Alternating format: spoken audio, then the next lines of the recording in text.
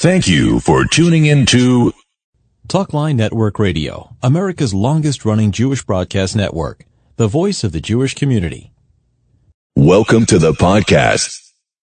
And now, our final stretch, Rabbi Y.Y. Jacobson is our guest. We're looking at Tisha B'Av and what we should be commemorating and some of the things that we should really be thinking about on this a very, very sad day on the Jewish calendar, which, as we said at the beginning, it has all elements of positivity. It's going to be called a holiday. But right now we have to live, I guess, with the fact that it's a mourning day, a very, very sad day on the Jewish calendar. Maybe, Rabbi Jacobson, you get lots of different questions from different people. What's some of the common questions you've gotten regarding Tisha B'Av? I was once speaking to a group of teenagers. It was during the 9 days. You can hear me? Hello? Yes, I can. Go ahead. Yes. Uh-huh. And they were very perturbed by the fact that they couldn't eat meat. They wanted to eat meat. They wanted to have some rib steak. And this was an Orthodox Jewish camp. And they couldn't eat meat. They were very upset. And, one of the boys, smart kid, he's like, I don't understand. This thing happened 1,900 years ago. And yes, it's sad and it's tragic. But why in the world, in the 21st century, I want to eat a piece of steak? I want to drink a cup of wine. Why do I have to suffer? What's the logic here? It just makes me miserable. It makes me feel like I don't like this whole religion. This is what he's sharing. And it was certainly an interesting question to ponder because, for all of us who grew up in camp, we always knew the 9 days were always difficult days, right? We didn't go swimming, and there were no trips, and they had to invent all these types of entertainments, and of course the music stopped playing in camp. It was just an element of a somber, solemn element. And as kids, you go away in the summer, you want to have fun. It's like, why do we have to bear the burdens? Like, not enough Jewish suffering. I think purposely the 9 days and the 3 weeks are in the summertime. It's not any other time. I think it's made because summertime people are more into frivolous activities and going away. So maybe it's to bring a somber note during this time period. Right. Yeah. So as somebody once told me, we finally have a few weeks in the summer. Right. We could relax. They had to ruin that. So I looked at these kids and I said, it's a good question. It's an important question. And I'm just going to share with you one thought. And I saw that it resonated. It resonated with them. And I said, listen, I just want you to understand what we're doing right now. We live almost 2,000 years later, literally. What happened over the last 2,000 years? What happened? Everything changed. I mean, the changes in terms of civilization on our planet in the last 2,000 years were incredible. I mean, the changes in the last 100 years are mind-boggling. Never mind the last 500 years, 1,000 years, 2,000 years. America is a few hundred years old. French Revolution, a few hundred years. And you're dealing here with a people that's thousands of years old. And I said, listen, we could ignore what happened, and we can eat meat, and we can drink wine, and we can take haircuts, and we can enjoy water sports and so forth. But I want you to know the gift you would be giving up. The gift that you would be giving up is a link to a story that began 4,000 years ago, and it's still going strong. You could look at yourself as an isolated young man or woman growing up in the United States of America, trying to create a life for yourself, or you could see yourself in the context of an eternal and timeless people that for thousands of years has survived through thick and thin, through every conceivable crisis and tragedy, and yet emerged with strong families and a strong identity and strong values, with a vision to transform the landscape of planet Earth, literally, to fill this world with divine awareness like the water covers the sea. A nation that in every generation attracted the hate and the venom of the most evil and heinous dictators, tyrants, despots, cruel monarchs and governors, as it still attracts the venom of those people, whether in Iran or Syria or Afghanistan or Pakistan, etc., Gaza. tells you about the power of this people, the sacredness of the people, the holiness of the people. A people that literally in every generation stood at the forefront of the moral voice, the moral conversation, leading and inspiring the moral conversation of mankind. And I said, I look at this custom not to eat meat as basically a statement. We're not living in a vacuum. We are continuing a story. The Jews who were murdered 2,000 years ago are living in us. They're living in our shuls, in our study halls, in our homes, in our minds, in our texts, in our conversations. And during those 9 days, when they were slain mercilessly, I could make believe like nothing happened. It's 2,000 years comfortably in America. We can all eat steak with ketchup and French fries and add some sushi and a cup of wine. But I say, you know what? I would prefer to say, no, these 9 days are meaningful to me because when my ancestors suffered so much during these 9 days, I'm alive, thank God we're alive. But you know what? I won't touch that piece of steak just to pay tribute to all those Jews and say that I will continue their story. And I said, I think that powerful connection, it's worth to maintain it, even if I have to sacrifice a rib steak for supper. Now, you know what? And what did they say? They were like, their applause. They gave me such an applause, and I realized, Herman Wouk. You remember Herman Wouk, the late the great writer. Yeah, right.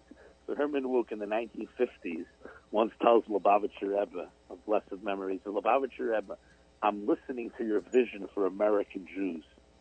Do you think you're dreaming? Do you think you can tell American Jews to do anything? This is the 1950s. And the Rebbe tells them, Mr. Wouk, he says, American youth, you can't tell them to do anything. You can explain to them to do everything. And I realized that when we speak to the souls of our children, they get it.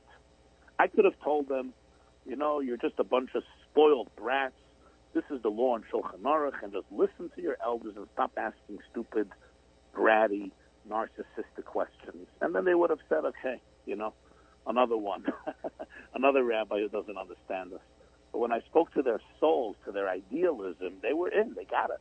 It was very moving for me to see that. Tell me, in the few moments we have remaining, I know that we carry the Siyum every day from the National Committee for the Friends of Jewish Education, but from what I understand, Lubavitch is not big in having meat Siyum, where you have here a Siyum and eat meat. Because you can do it. You can do it every day. I mean, you can have a Siyum and have meat every day. So there's a way of getting around it. I live here in Monsey, and I have two neighbors, and they made a Siyum on different nights, and they had huge parties with meat and wine. It happens to be that the custom of the fifth Chabad Rebbe, whose name was Rabbi Shalom Ber Shneis, and the Rebbe Rashab, he died in 1920, he had a custom of making a Siyum every night, but he still would not eat meat and wine. This was his stringency that became part of Chabad tradition. But that's just a particular stringency. Halachically, you're allowed to eat meat. And that's what they do in many camps and in many communities. Right. So maybe the solution the point is that you're teaching them a lesson. That's what you're trying to teach them. I would say them a lesson. That's number one. And number two, it's the idea that even when they're eating meat with a siyum, they're eating meat because, in a way, that siyum, the fact that they finished the tractate of Gemara, is really the defeat of the destruction. It's the defeat of Rome. It's the defeat of Babylonia. The fact that Jews are learning Gemara today. What are the chances, right? An Aramaic text composed 1,700 years ago. The syntax, the structure, the grammar, the language, the style, completely alien to the sensibilities and to the flavors and to the laws of literature and the styles of literature of the 21st century. And yet thousands and thousands and hundreds of thousands of Jews pick up the text and they discuss it and they learn it and they argue and they ask and they answer and they finish it and they make a siyum. That itself represents Netzach Yisrael, the eternity of Israel, and the defeat of those forces that undermine and destroy the Beis HaMikdash. The Talmud says in Gittin that Rabbi Yochanan ben Zakkai, who was the leading sage of the time, he met Vespasian. And Vespasian was impressed by him, and he asked him what he would like as a favor. And Rabbi Yochanan asked him three things: a doctor for Reb Tzadok, and to spare the dynasty of Ram Gamliel, and also to spare the city of Yavne, where there was the yeshiva, the Sanhedrin, the yeshiva. And people were critical of him, Rabbi Akiva, Rabbi Yosef. They said, you should have asked him for the temple. Rabbi Yochanan ben Zakkai thought that would be ineffective, so he just asked him for Yavna. But one of the fascinating things is that through that, really, Rome signed its own death certificate. Vespasian didn't realize that by giving Rabbi Yochanan ben Zakkai permission to keep the Torah alive in Yavna, he was guaranteeing the timeless eternity of the Jewish people. So this very same man who burned Jerusalem, Vespasian and his son Titus, who did everything we're mourning today, came from Vespasian and Titus. He was the same man who also ultimately wrote the death sentence of the Roman Empire and the certificate of survival for the Jewish people. Except they reneged on it. They reneged on it because they tried to eradicate the study of Torah by 60 years later. That's what led to the Bar Kokhba revolt, where they revolted against the excesses of the Roman barbarism, but also stopping. So they went back on it. Exactly. That the Talmud says the Sanhedrin had to move into 10 different locations, go into exile, and ultimately it was dissolved. But obviously the learning was not. And the fact is, that it's really incredible. It's incredible. Rabbi Akiva was murdered. Rabbi Shimon ben Gamliel was murdered. Literally, Rabbi Yishmael Kohen Gadol was murdered. Rabbi Hanina ben Sadian was murdered. Rabbi Yehuda ben Baba, the 10th. And yet we learn their teachings. Rabbi Akiva's ideas are on the lips of every Jewish child. It means he's still alive. He's still alive. Rabbi Roger, we're out of time, so we appreciate your really being with, giving us some great insight into Tisha B'Av. People can go to the yeshiva.net. Thank you. My honor and privilege. My honor and privilege. And may we spoke about the seeds of redemption. So the birth of Mashiach on Tisha B'Av. So after so many years, may we experience that birth in a very real and vivid way, personally and cosmically. Amen, amen. Rabbi Y.Y. Jackson, noted R-rated scholar, and you can catch him at yeshiva.net. You're listening to Talk Line with Zev Brenner, America's premier Jewish broadcast on the air since 1981. And now your host. It's Tisha B'Av night, and we want to explore the deeper meaning of Tisha B'Av. What does it mean in today's contemporary world and society where we have, thank God, a state of Israel, but we also have challenging anti-Semitism, Jew hatred? Rabbi Y.Y. Jacobson is a noted scholar, educator, and he is sought after the world, and that's why we invite him to join us on this special Tisha B'Av broadcast. So, Rabbi Y.Y. Jacobson, noted educator, speaker, lecturer, we appreciate you being here with us. What goes through your mind? Thank you. Why is this Tisha B'Av different? This is, I guess, the first Tisha B'Av that's post-COVID, so I think it's probably people are getting back to some sense of normal, but it's not really the same way that it was pre-COVID. Right, for sure. Last Tisha B'Av was unique because as the opening of the Book of Lamentations, which we just read tonight, Eicha Yashva Vadad Ha'ira Basiyam, those moving words of Jeremiah that he wrote during the destruction of the first temple. Alas, how a city flooded with people, flooded with so many Jews, pulsating with so much vibrancy. It's badad, it sits lonely, it sits alone.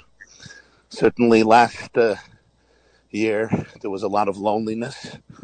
This year, I think, thank God, a lot of communities are coming back together, not everywhere, but in my neck of the woods, a lot of people were there tonight for Ma'ariv and Eicha. But I think that the concept of loneliness that he speaks about is really something that describes one of the most powerful ideas of the day, and that is that Judaism, Jewish theology, Jewish law, gave the Jewish people a day in which we literally dedicate the day to respect and to embrace and to show compassion for our pain, for our brokenness, for our traumas, individually and collectively. There's two schools of thought. One school of thought says, just move on with life, put one foot ahead of the other foot, and put a smile on your face and be productive and don't dwell on the pain. And then there's a different philosophy in life. No, get into the pain and figure it out so that you could spit it out. And I think Tisha B'Av teaches us something very powerful. That's maybe one of the key points in Jewish resilience.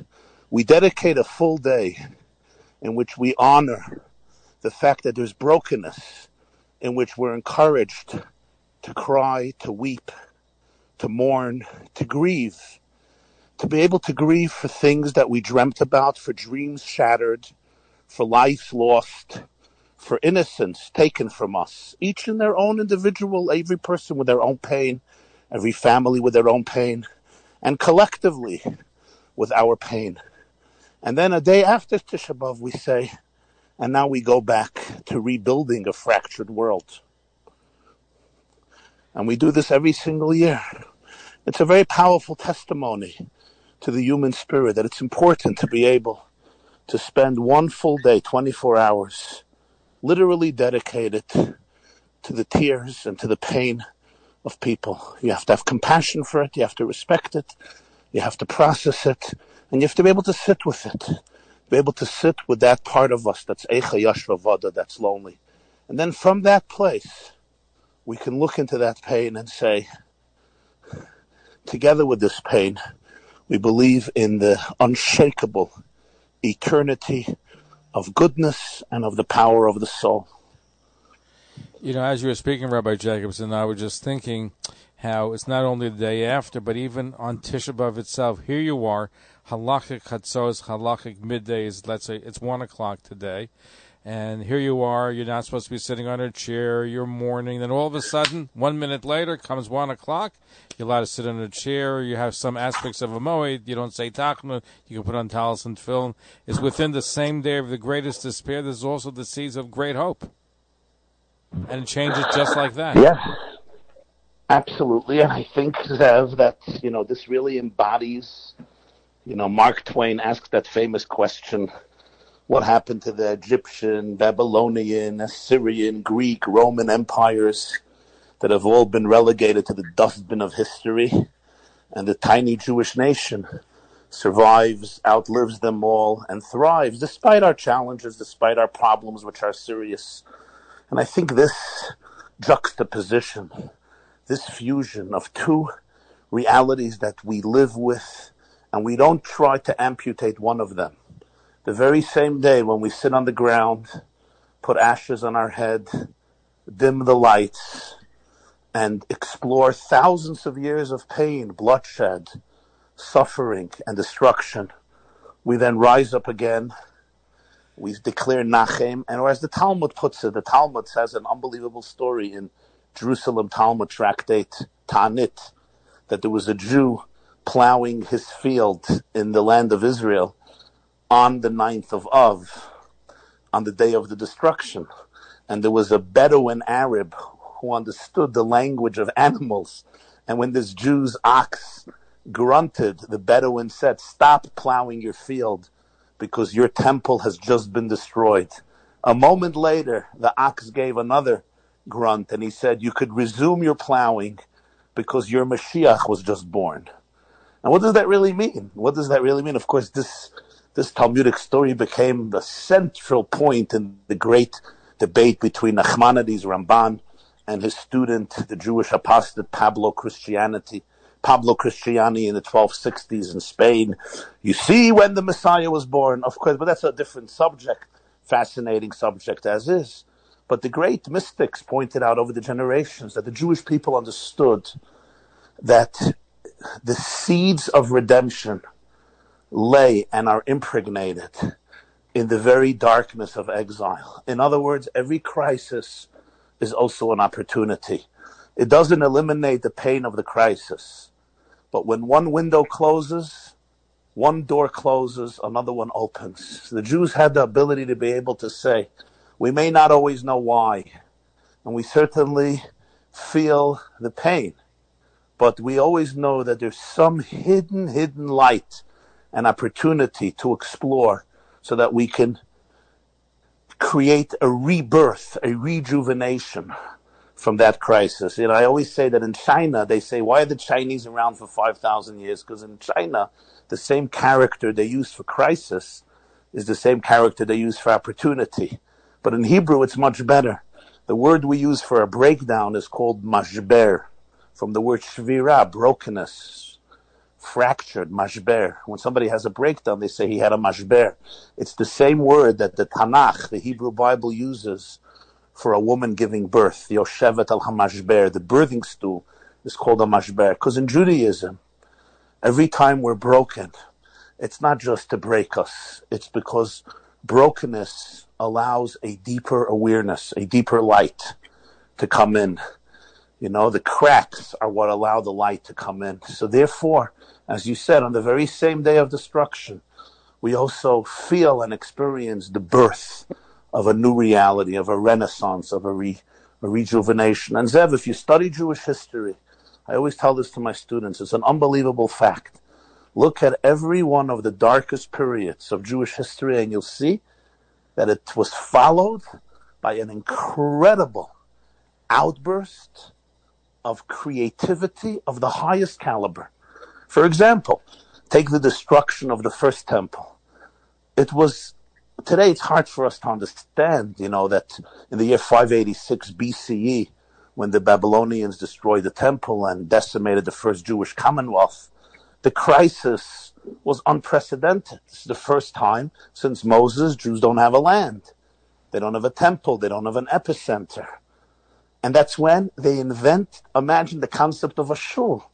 There's no concept of a shul till then. It was Ezekiel who witnessed the destruction.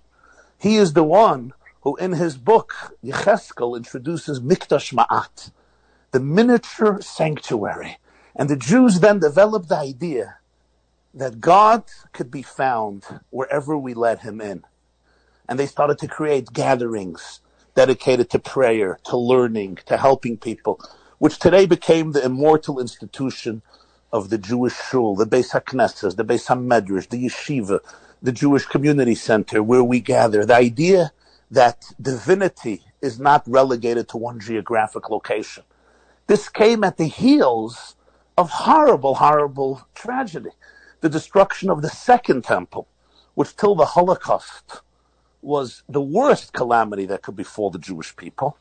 And suddenly, right after that, nobody understands even why. How and why? You have the explosion of what we call today Torah Shebaal Peh, the oral tradition, the entire tradition of the Mishnah, the Babylonian Talmud, the Jerusalem Talmud, the Sifri, Tosefta, Mechilta, all the Midrashim, the Zohar, the Kabbalistic works.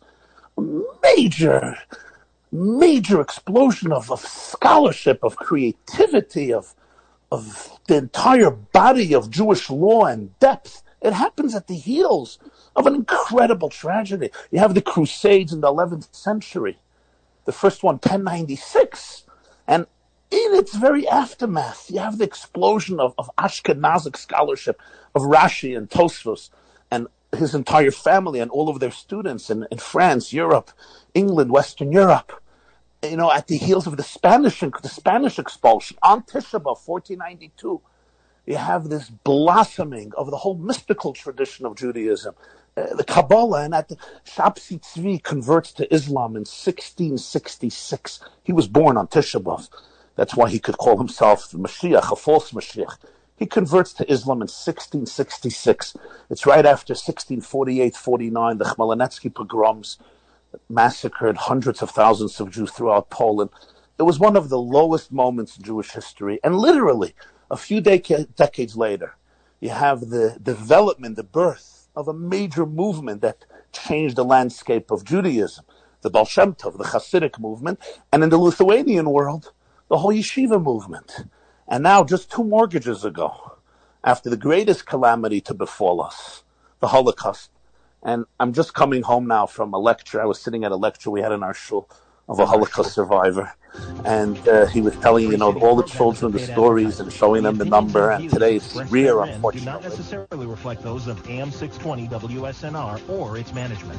This is AM 620 WSNR, Jersey. Go ahead, Rabbi Y.Y. Jacobson. Sorry. So after such destruction, I mean, look what happens.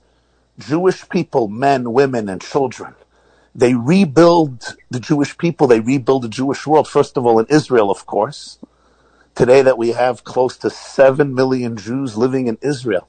Let's not underestimate the miracle. And throughout the whole world, an unprecedented, vibrant rejuvenation as in JEW, of Jewish life, of Jewish spirit, of Jewish communities, of Jewish education.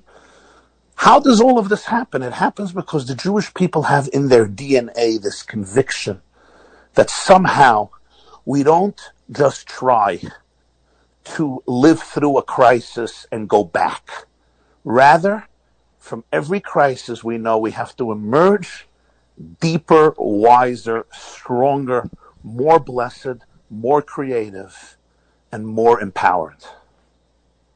And you're absolutely correct, and because after considering, in fact, there are probably more Jews killed in the Holocaust than in the destruction of the Second Temple, and Indeed. And you saw that right away, right after the Holocaust, you had the creation state of Israel, where today you have so many Jews, and you also have the biggest amount of Torah learning is taking place in Israel today. So you have that. Indeed, according to Josephus, it seems like during the destruction of the Second Temple, there were 1 million Jews murdered, some say 2 million Jews, which, of course, is astronomical numbers. And until the Holocaust, that eclipsed every other tragedy because of the sheer quantity and quality.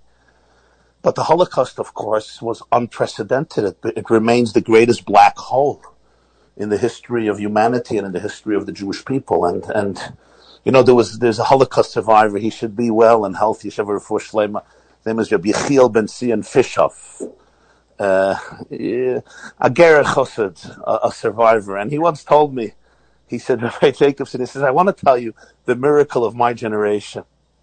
And he said this, he says, the Talmud says in Tractate Sanhedrin, Hananiah, Mishael, and Azariah were those three assistants of the Babylonian Emperor Nebuchadnezzar. They were talented, brilliant, handsome, wise young Jews that he took with him to Babylonia, and they became extremely instrumental in the Babylonian culture and the monarchy and the palace. And of course, they didn't want to bow down to Nebuchadnezzar as a god. And in the famous story, he throws them into the fiery furnace, and they survive.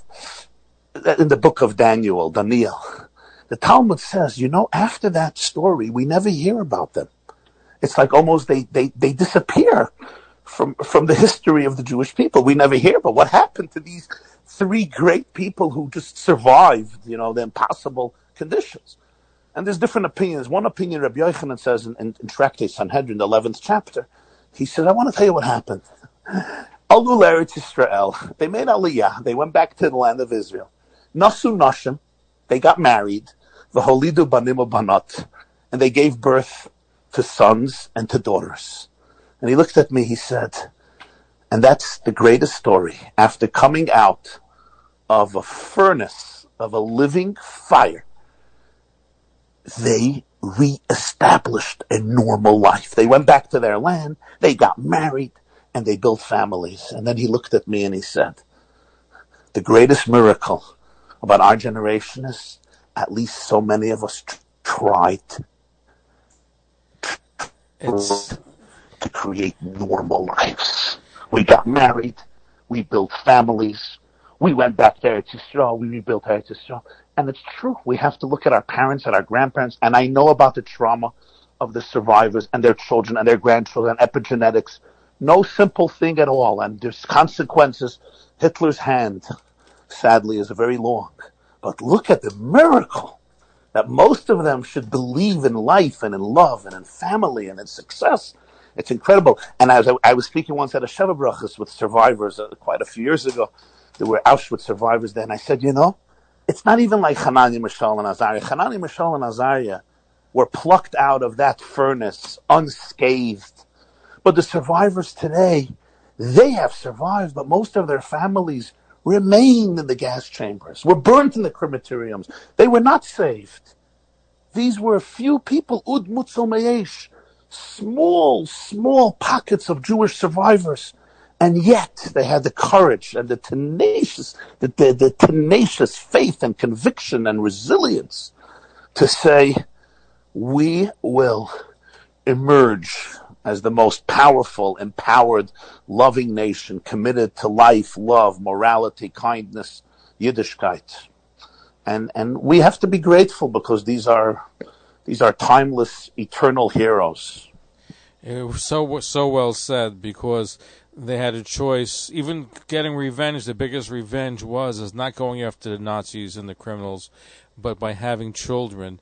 And that really is putting Hitler to death. And by the way, as we break, there's something that stands out in my mind, is that when Hitler died in the bunker, and they found the artifacts that were there. I don't know if you were aware that among the artifacts they found was a Gemara Pesachim, the tractate of Pesachim, which deals with with the Jewish people. And he was killed April 20th, which is around Pesach time. Right. So he wanted to bury the Jewish people, and the Gemara, what ended up burying him was the Gemara Pesachim, which deals with Pesach and the liberation of the Jewish people. I just find that the irony is there, and today the biggest revenge on Hitler is having so many more Jews repopulating, giving birth, staying committed to Judaism. That, I think, is the antidote and the answer out of the Holocaust, out of the ashes of destruction, which we also learned in the first and second temples, is that dedicated Jewish spirit and the Jewish life. That's the answer. Indeed. Rabbi, I heard once. Yeah. Are we breaking? No, go ahead, and then we'll break. I once heard from Professor Eliezer Wiesel, Eli Wiesel, Zechrona Livracha, who was, of course, in Auschwitz and in Buchenwald, and the Nobel Prize laureate for peace, and one of the very well-known Holocaust survivors and writers about the Holocaust. And he was a close friend of my father, who you interviewed many times on this show, the late Gershon Jacobson, the editor of the Allgemeine Journal. They were very close friends because they were both journalists. They worked together for many, many years in journalism. And I heard this from my father, I heard this from Elie Wiesel. Elie Wiesel refused to get married after the war because he felt, and one can really understand him, that it would be so unfair and unjust to raise a family in a world, to put it in his words, to raise children in a world that was deaf to the cry of 1.5 million children sent to gas chambers. How can I trust such a world and bring in a new generation of Jewish children? I do not want to subject them to such a horrific fate, which can't even be described by the human pen. And he felt that he would be much better off living as a journalist, as a thinker, as an essayist, as a novelist, as a writer, and dying a lone man. And he credited another fascinating personality, the Lubavitcher Rebbe of blessed memory, who spent hours, I heard this from Wiesel, he said, we spent hours, late nights in the 1960s. And the Rebbe said to me, he said, Professor Wiesel, all of your books, all of your lectures are amazing and incredible and important. But the real memory and revenge against Hitler, as you say, is, he said, if you'll find a Jewish woman and you'll get married and you'll bring a new generation to this world, he said, that will be the ultimate victory of goodness against evil. And indeed, he obeyed this suggestion of the Rebbe. He married his wife, may she be well. And I heard from him that at the wedding, people sent telegrams and different bouquets. He said the most beautiful bouquet of flowers was sent to him by the Lubavitcher Rebbe. And a year later, he had his son Elisha, who was born around the same time I was born. And Elie Wiesel said, I came to your bris, and your parents came to my son's bris. And he named his son for his father, who perished in Auschwitz, Elisha. Who we just had on there just the other day, who did a rally for Israel in Washington, D.C. because of a neder or a vow that he made. Right. So we shouldn't take for granted, that these people got married and they created a future, even though it was so difficult. Because, today everybody speaks about trauma. Who can even imagine the trauma of a 16-year-old, of a 15-year-old, who watched their mothers, fathers, brothers, baby sisters, grandparents, uncles and aunts go up in the smoke of the crematorium? I mean, who can even imagine this type of trauma? And the fact that they emerged from it, not unscathed, they all suffered. They all suffered terribly. Some of them, the screaming during the nights, and some of them by not having the ability to express emotions, and by some of them becoming very rough and tough. Not unscathed, but nonetheless so committed to the eternity of their people and to the legacy of their parents who were decimated. I mean, tonight is a night to salute all of these people and express our gratefulness and gratitude for the greatest gift that they have given us, the gift of life and the gift of resilience. Today, in psychology, they speak about epigenetics, that we carry our traumas in our genes and we pass them on to our children. And, and psychotherapists and doctors are explaining today that a lot of the trauma that our youth is facing is not their own. It may be from epigenetics. It may be from their grandparents, their great-grandparents, their great-grandparents. 2,000 years of trauma may be coming out now in the Jewish world. But I always tell my students, I say, listen, that's true. It's absolutely true. But let's remember, our genes did not only inherit the trauma. Our genes also carry the faith, the fortitude, the wisdom, the conviction of 2,000, 3,000, 4,000 years. It's all there in our genes. Same people, same genes, same nation. Our guest is Rabbi Y.Y. Jacobson, one of the top Jewish scholars in Torah, Jewish mysticism. He's a very sought-after speaker in the Jewish world today, dealing with topics of spirituality. He's the first rabbi ever to be invited by the Pentagon to deliver the religious keynote for the United States military chief of chaplains. He also founder and is a dean of the yeshiva.net. When we come back, we continue our conversation. We're looking Tisha B'Av, the saddest day on the Jewish calendar. And if you have any questions, you have any thoughts about Tisha B'Av, here is somebody that you can get some good answers from. Talkline Radio and TV with Zev Brenner is just phenomenal. Everybody concerned about the Jewish community should listen and watch.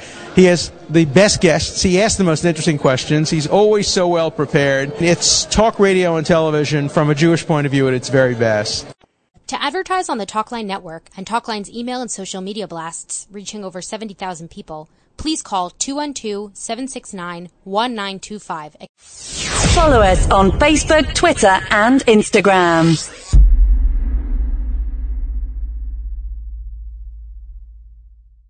Extension 100.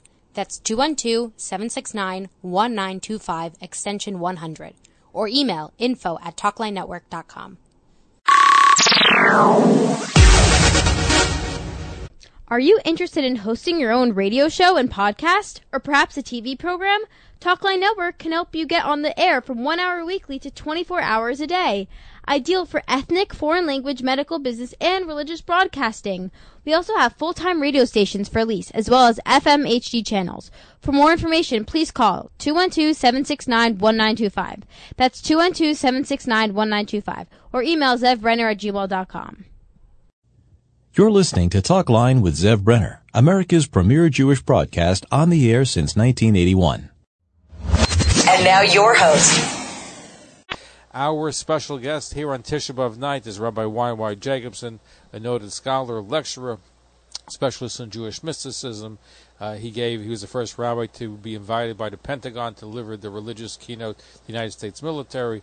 He was involved with the Algemeiner Journal, which was started by his father, Gershom Jacobson, of blessed memory. Did I ever tell you, Rabbi Jacobson, that I was in Uzbekistan in the 1990s, and I was in Tashkent or Bukhari, I forgot where I was, and a man walks over to me and he goes, "Where are you from?" I go, "I'm from New York City." He goes, "Maybe you know my nephew." I said, "There's only 1.2 million Jews in the metropolitan New York area. Who is your nephew?" He goes, "Do you know Gershom Jacobson, the editor of the Algemeiner Journal?" And I said, "Of course I did." I took a picture and I gave it to your father. So so you have relatives that were in Uzbekistan in the 1990s. I don't know if they're still there. Yeah. But we're looking at my father's family came from Georgia, South Russia, and my mother was also born there. So we're connected to that part of the world, that zip code. Right. There were more Jews there, but they left.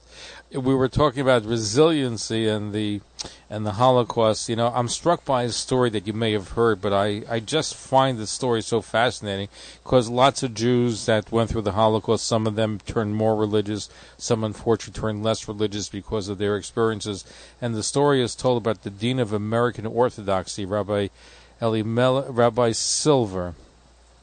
And he was Laser, the rabbi of Cincinnati. Eliezer Silver, who was there, and he wanted to have a minyan for Mincha. I forgot which DP camp he was in. So he says to a man, will you join us for Mincha? And the man says, absolutely not. And he goes, why? He goes, well, I was in the concentration camp, and there was a man who smuggled in the siddur, and he was charging people a piece of bread to daven from the siddur. I don't want any part of such a religion. So Rabbi Silver said, why are you looking at the man who sold his siddur for a piece of bread? Why not look at the people willing to give up a piece of bread to use the siddur? And the man said, you're right, he went to daven mincha. That was Simon Wiesenthal. Yes, incredible story. It's an incredible story. And I believe, if I'm not mistaken, that Simon Wiesenthal, in one of the last years of his life, there's an organization of European rabbis, a group of European rabbis, and they honored Simon Wiesenthal. And they gave him a prayer book, and at the dinner he shared this amazing story, which I think happened in Bergen-Belsen. Okay, it's amazing, but it shows also everything is perspective. You can look at Tisha B'Av as being a day of just despair and terrible calamities. You can also look at Tisha B'Av as a day where there's tremendous potential. In fact, Rabbi Daniel Melman, he said that the word shachar is black. You just give a little kvesh, you change it a little bit, that word shachar turns into shachar, which is morning. Shachar. So which is morning, dawnbreak, alot exactly. shachar. So right. It's all and the mystics say that right before dawnbreak is the darkest moment, so the two become one. The shachar comes from the shachar. Now we've been focused, and I would say psychologically too. You know, they say there's a famous expression: the way out of pain is through pain. The way out of tears is through tears. Meaning, when we suppress our pain or we repress our pain and we can't look at it, we can't deal with it, it remains in our body and it's stuck there, and it leaks out in all types of dysfunctional ways. The famous title of a book: when you bury your emotions live, they don't die. And as they say today, the body really keeps the score. So I think it's one of the brilliant ideas of Tisha B'Av that our sages and our prophets in the days of yore understood. Yes, life, we don't do Tisha B'Av every day of the year. We live, we love, we celebrate, we sing, we dance, we eat, we drink, and we continue building a godly and holy and moral world.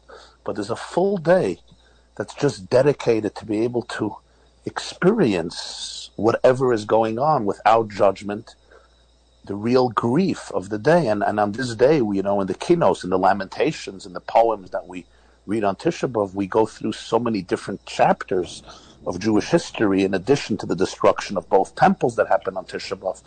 So it's really, they dedicate, and they said, on this day, cry it out, feel it, experience it, respect it, have compassion for it, pay tribute to it. And then from that, take your energy and your resources and continue to build with your faith and with your conviction. I'm developing this thought because they say that the one day a year when Satan, the evil forces, have no control over Jewish people, of course, is Yom Kippur. The flip side is Tisha B'Av, where he has complete control. Look what havoc that he's done, whether it's the destruction of the first and second temple, the Crusaders, the Holocaust, the destruction of Beitar, etc. So many calamities happen, and it takes place. Now, I believe it's the Medrash that says, or maybe it's the Zohar, you would know better, that says that there's a pasuk, there's a verse in the Torah that says that the Bnei Yisrael don't eat es gid hanash, they don't eat the sinew of the flesh of an animal, and the word aleph tav, sciatica, that the word es comes to teach us something. It stands for av Tisha, the ninth day of Av. So therefore it corresponds to Tisha B'Av, and from what I've also seen, I believe in Medrash, is this is the night that Yaakov wrestled with the angel of Esav. and he won, even though the angel wounded him with the progeny, with his kids. But he still came out victorious, and that night was Tisha B'Av. So that's why God picked Tisha B'Av as a day of Jewish suffering, because built into the very day is the victory that Yaakov had over the angels. So therefore, that's why it was picked. So therefore, we can cull that strength from this day. Right, and just to extend that beautiful thought is, in the morning, that mysterious angel and adversary tells Jacob, leave me alone, let me go free, it's morning, I gotta go. And Jacob says, Lo ashalecha chakim beirachtani, I will not let you go until you bless me, which is quite of a strange comment. Imagine a gangster attacks somebody and they're trying to kill you all night, and then they maim you and they dislocate your sciatic nerve. At the end of the night, you say, wait, before you go, I want a bracha, I want a blessing. That's not what you do. Either call the police, call 911, run away, punch him in the face. What's the statement that Jacob is making? But really, Jacob is bequeathing to the Jewish people for eternity maybe one of our most powerful statements, and that is, when I encounter adversity in my life, when I encounter trauma, individual trauma, collective trauma, it's not just enough for me to say, let me leave this painful moment. Jacob says, no, take it one step further. Say, I will not let you go until you bless me. When the Jewish people faced crisis throughout their history, they didn't just say, let's get over this and move on. They all emulated and paraphrased those words and that declaration of Jacob. Lo ashalecha chakim berechtani. We will not let go of this crisis, of this challenge, until we do not emerge from it more blessed, more perceptive, more wise, more invigorated, believing that within every challenge lay the seeds for a new beginning that is unprecedented and incredible. And that's why they compared redemption to birth and exile to the pangs before birth. The birth pangs of the woman are very painful, and I'm not going to be a man now talking about things I don't know about from experience, but we all understand that giving birth is one of the most excruciatingly difficult things, and we're always grateful to our wives and our mothers for their incredible self-sacrifice. But in that pain, there's always the potential and the heralding of an incredibly new beginning. And that combination is such a blessed combination, to be able to grieve, to be able to sob, to be able to feel the pain, and yet to know deep down that it's not here to break us. It's here to open us up to a new blessing, to a new opportunity, even if we can't always understand how and why. Wonderful, wonderful thought. There's, as you were talking, I was thinking the Talmud says at the end of Tractate Tainus that the spies came back from their tour of the land of Israel. They came back on Tisha B'Av, and they dissuaded the people from entering into the land, and everybody was weeping all night because they were overtaken by national hysteria, that they would go into the land and be decimated. And the Talmud says, God said, you're crying tonight in vain. There's really no reason for you to cry. But one day, this is going to be a night in which you're going to cry earnestly because of the destruction. And somebody once asked me, what was this, an ego game? God says, you're crying and you're not supposed to cry. I'm going to give you such a smack that you're going to cry for real. Like, okay, so they're crying in vain. And I think one of the powerful points is that it's actually a result. In other words, when we're overtaken by that fear, by that sense of paralysis, and we're crying for a reason that we shouldn't be crying because we have the resources to do it, the result of that is that we ultimately become paralyzed in moments when we don't have to be paralyzed. And we really experience difficulties that we could overcome with the right attitude and conviction. I don't know if he's the man to quote on Tisha B'Av, Henry Ford, but he did say, whether you believe you can or you believe you can't, you're right. If I believe I can, I'm right. And if I believe I can't, I'm also right. Because my belief about what my capabilities are will determine my capabilities. So when the Jewish people are overtaken by a sense of hopelessness and despair, God forbid it could become a self-fulfilling prophecy. And that's why the focus of all the leaders throughout all generations was understand the pain. And if you need to cry, cry, but don't allow those tears to become tears of helplessness. Allow those tears to become tears that motivate you to find your inner creativity and potential that you may have not known about. You know, when you were speaking, you remind me of a story about the Tzaddik of Jerusalem, Rabbi Aryeh Levine, who I recommend the book, A Tzaddik in Our Times. If you want to be inspired, yeah. Wonderful, wonderful. But there's a story in there. A woman says that, she cried and cried and cried for her husband. I guess he passed away. And what happened to all these tears? Because, her husband unfortunately passed away. So Rabbi Levine very nicely, and he said to her that God took her tears and then he saves those tears and he uses them for another occasion. And so her tears don't go to waste. No tears go to waste. So when you cry from the Beis Mikdash, even if we don't see the temple rebuilt in our times, those tears don't go to waste. They're collected and used by God. I thought that was such a beautiful thought from Rabbi Aryeh Levine. Indeed. You mentioned Rabbi Aryeh Levine. I was just at a Shabbaton with 600 or 700 couples, parents whose children are struggling. That's the common denominator of that Shabbaton. It was in the Catskills. And it was a very emotional Shabbos. I mean, these are parents from the entire spectrum of what you would call the Orthodox Jewish world. Literally the entire spectrum. And their children are struggling in different ways, different levels, different ways. And they came together to strengthen each other. An organization called Kesher Nafshi. So I spoke Shabbos lunch. And I told them something about Rabbi Aryeh Levine, and I think it's appropriate to share on Tisha B'Av. He had a student who learned by him, and the student left Judaism. He left the path of Yiddishkeit, of Jewish observance.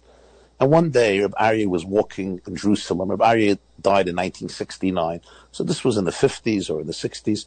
He's walking in Jerusalem, and he sees from a distance the student of his, who was a tall fellow. Rabbi Aryeh Levine was a short fellow. He was a tall fellow. And the man notices that Rabbi Aryeh Levine is approaching him, and he's without a kippah, he's without a yarmulke. He looks like a classical, typical Jew, Israeli secular Jew. And he doesn't want to make his teacher or himself feel awkward or uncomfortable. So he crosses the street. So he shouldn't have to meet him. And Rabbi Aryeh Levine notices him, and he decides he wants to see him. And he pursues him, and he walks after him until he catches up to him. And his student is forced to stop. And Rabbi Aryeh Levine says, "Why are you running away from me? What do you think, I'm going to bite you?" And he says, "Rebbe, I'll be honest with you." And he says in Hebrew, "I'll be very honest with you.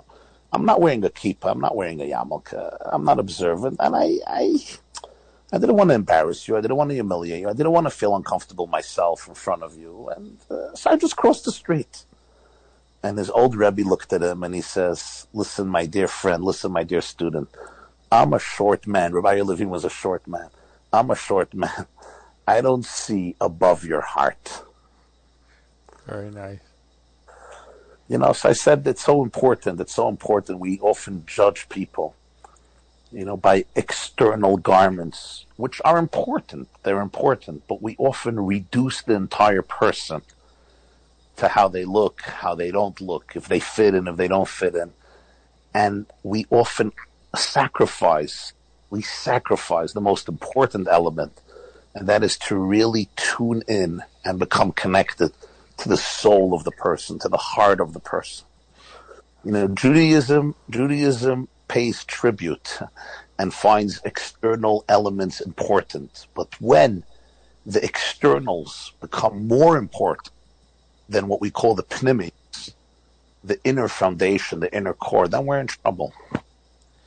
You mentioned Rabbi Levine, just for our audience doesn't know, he was a Jerusalemite rabbi who went to the prisons every Shabbos to tend to the prisoners, especially those from the Irgun and the Lehi who were incarcerated, British prisoners, for their service to Israel. And while he came from a very religious background, and most of the others were from non-religious backgrounds for the most part, but they loved him, so he loved them, didn't ask questions, they loved him. and he was able to communicate where he kept in touch with them. And there's such incredible stories of his devotion and their devotion to him, which I'm just going to share one short one, because on Tisha B'Av we're dealing with sinas chinam, how people hate each other for no apparent reason. And the story is told, you probably know this, Rabbi Y.Y. Jacobson, is that he was learning the Torah in the prison, which he did every Shabbos, and I think one of the Arab guards came from the prison warden say that the warden wants to see you, and he ignored it. And they came again. Finally, the warden himself came. Turns out that Rabbi Levine's daughter was sick, so he left, and the people figured that he was not going to show up the next week. The next Shabbos he shows up, and again he lane, even though his daughter was very, very sick. So they give the first aliyah, and when the prisoner gets up and he says, I donate 1 hour for the life of my Rebbe, and the other person gave 1 day and 1 week and they were willing to dedicate that for their Rebbe. And that Saturday night, that his daughter recuperated, was on the road to recovery, but shows the love they had for him and he had for them, and that kind of love which we need more of, because there's a divide, as you know very well, between religious and non-religious, but there really shouldn't be a divide. If we did our job properly, there would be more people that we'd be able to communicate with and not just close the door and say we're just going to tend to ourselves. We have an obligation to help other people and to be Makarev and to be there, a beacon of light, and to show the love that Judaism really has. You have a lot of places, you have people, for example, we've covered the new TV show on Netflix, My Unorthodox Life. You have people leaving and bashing the religion, and we have to really do something more to show the beauty of what we're all about. Indeed. And I think, the more one is secure in their own skin, comfortable in their own identity, and anchored in an unshakable confidence and commitment, they don't have to be deterred and overwhelmed and dismiss people who are different, who are struggling, who have different opinions. I can create space for other people. You don't shake me up because if you have a different opinion.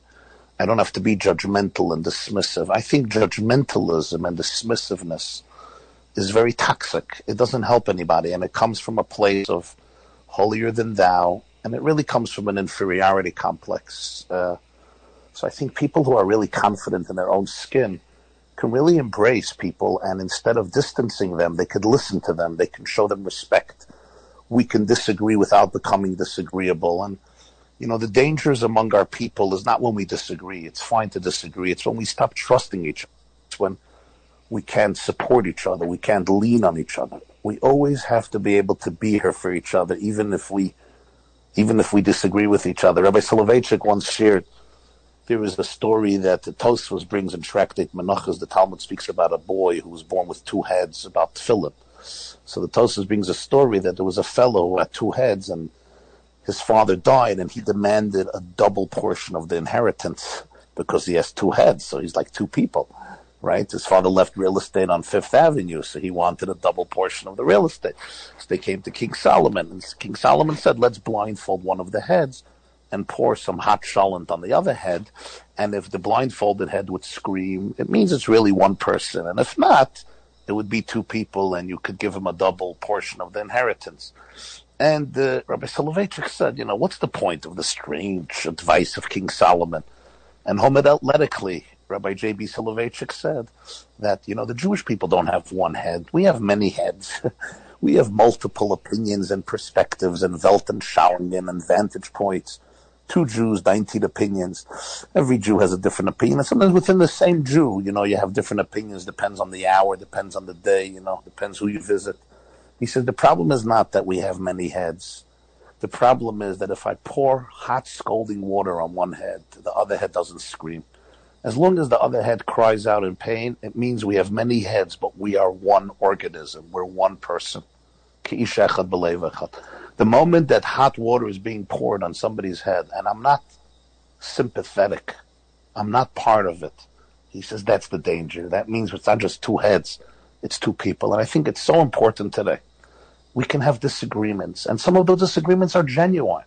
Not only that, I may look at somebody's behavior and I really feel that, they're making a serious mistake with serious consequences.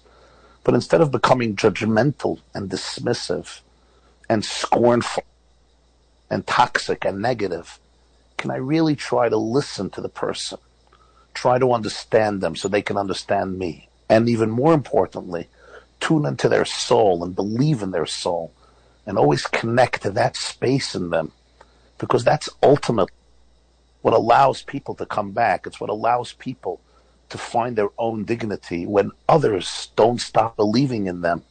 So come from a place of confidence, and the more anchored you are in Torah, the more anchored you are in love and fear of God, and Yirat Shamayim, the more loving you should be, the more embracing you should be, because the more divine you are, the more you could see the divine in other people.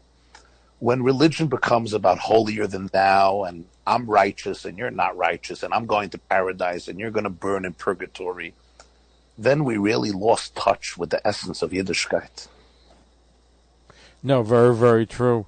We have to do, listen, the essence is that even if we had worshipped idolatry, we did all kinds of terrible things in the first temple period or in the second temple period, if we at least loved one another, I think this is what the rabbis say, is that God would have treated us in the same way. But if we treated others badly, there was no reason for God to overlook, the sins that we did if we don't tolerate other people. So that's an important lesson of even what sin is of the hatred that we have, is that we have to really be more tolerant, and we have to have more love, Ahavas Yisrael. And just like the temple was destroyed because of sin, I think Rav Kook has said that we have to have much more love. That's going to bring the redemption. Right, for sure. Now, I think that sometimes somebody told me the other day, when people talk too much about Ahavas Yisrael, it's basically because they don't like religious Jews. It was a funny comment. But I think it's so important to be able to understand that both elements are so important. In other words, there's people who speak about love to everybody and everything. Prince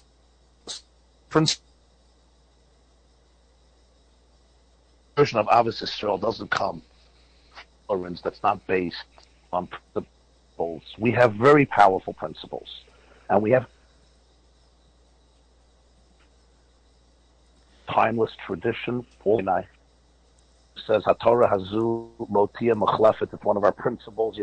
We don't change the Torah based on a new fad, based on a new cultural development, or based on a new op-ed article in the New York Times or a story on CNN. The power of Torah is its eternity, its timelessness. Shabbos was relevant 3,000 years ago. It's relevant today. It's going to be relevant in 3,000 years as well. So Ahavas Yisrael doesn't come from a sense of insecurity. We don't really believe in anything. We tolerate everybody. No. Ahavas Yisrael comes from a much deeper idea. And that is that God's presence is everywhere and in every person. And every person has something to teach us. Every person is inspiring, because every person is a unique reflection of God's infinity. The visage of God is carved in every human being. And if I find a person uninspiring, it's because I am not tuning in to the deeper layers of reality. And when you can really respect people in that sense, when you can really take pride in each one of your children. Sometimes we have children who are not following the exact path we dreamt for them. Sometimes we have friends, we have nephews, we have nieces, we have grandchildren. And we allow our personal pain to eclipse the value of these people. The more you're rooted in a real relationship with God, the more you see the presence of God in each person. And you can really connect to them and take pride in them and love them and cherish them and embrace them and don't judge them, even if there are things you genuinely disagree with.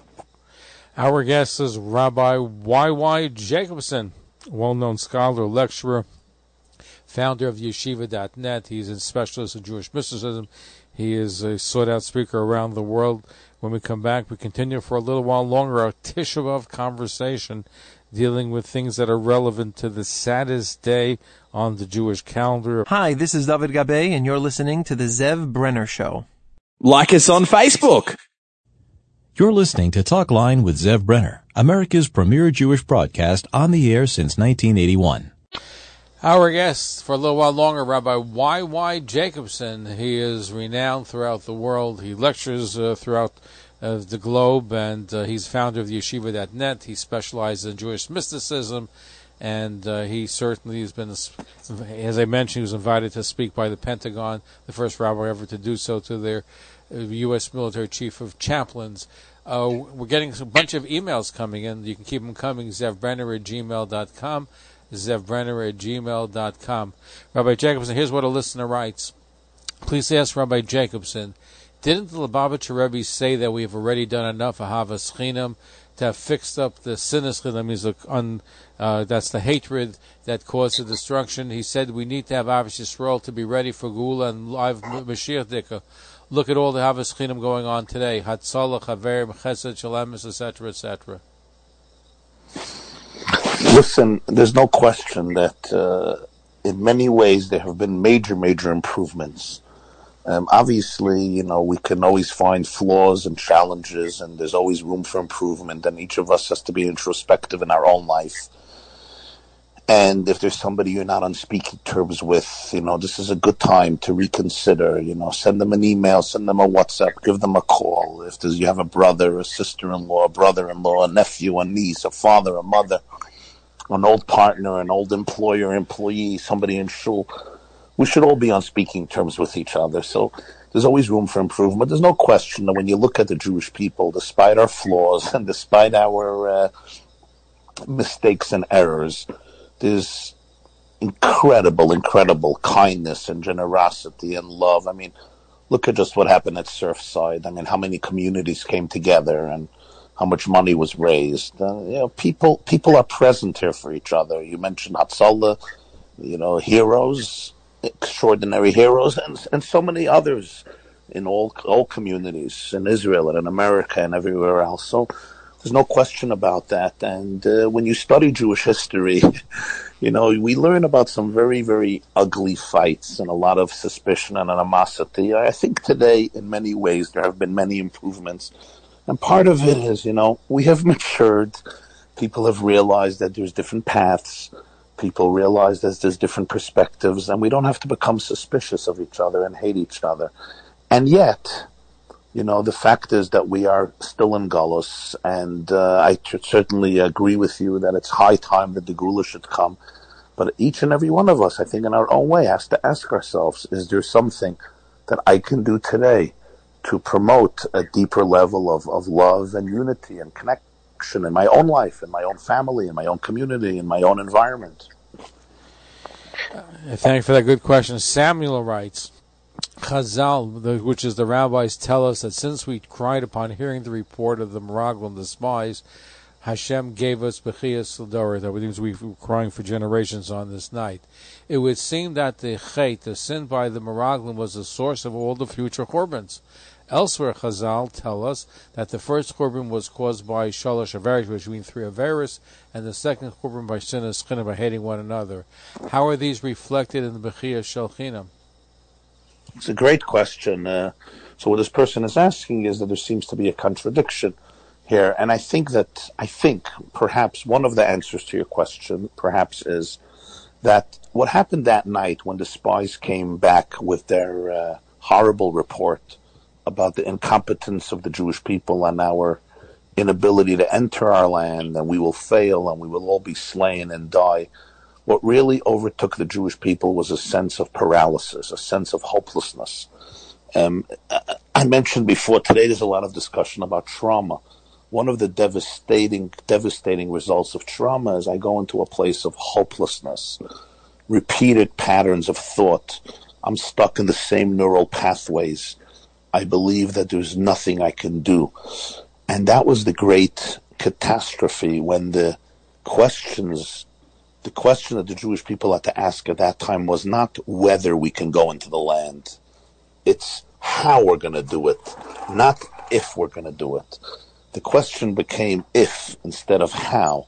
And they wept and wept because they felt literally stuck between a rock and a hard ball with nowhere to turn.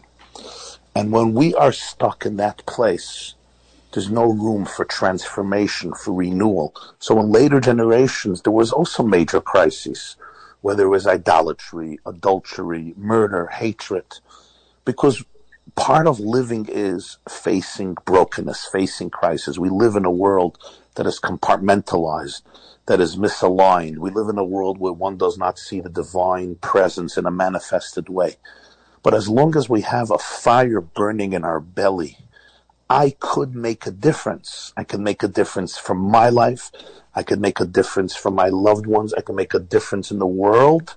Then within every situation we can find the calling. What is my calling? What is my mission? But when there is that innate sense of despondency and hopelessness, and all I can do is groan and moan and sigh about how bad things are, then we become stuck. I always tell my students, remember, there's only two choices in life. Either you're part of the problem or you're part of the solution. There's no other choice. There's no third choice. In every situation in Jewish life today, people complain about so many things. So I tell them, you're right. You're right. Maybe you're 100% right. But here's the question you have to answer. I have to answer. We have to answer. Am I going to be part of the problem or am I going to be part of the solution? When the answer is I'm going to be part of the solution, everything changes because now I'm not a victim anymore.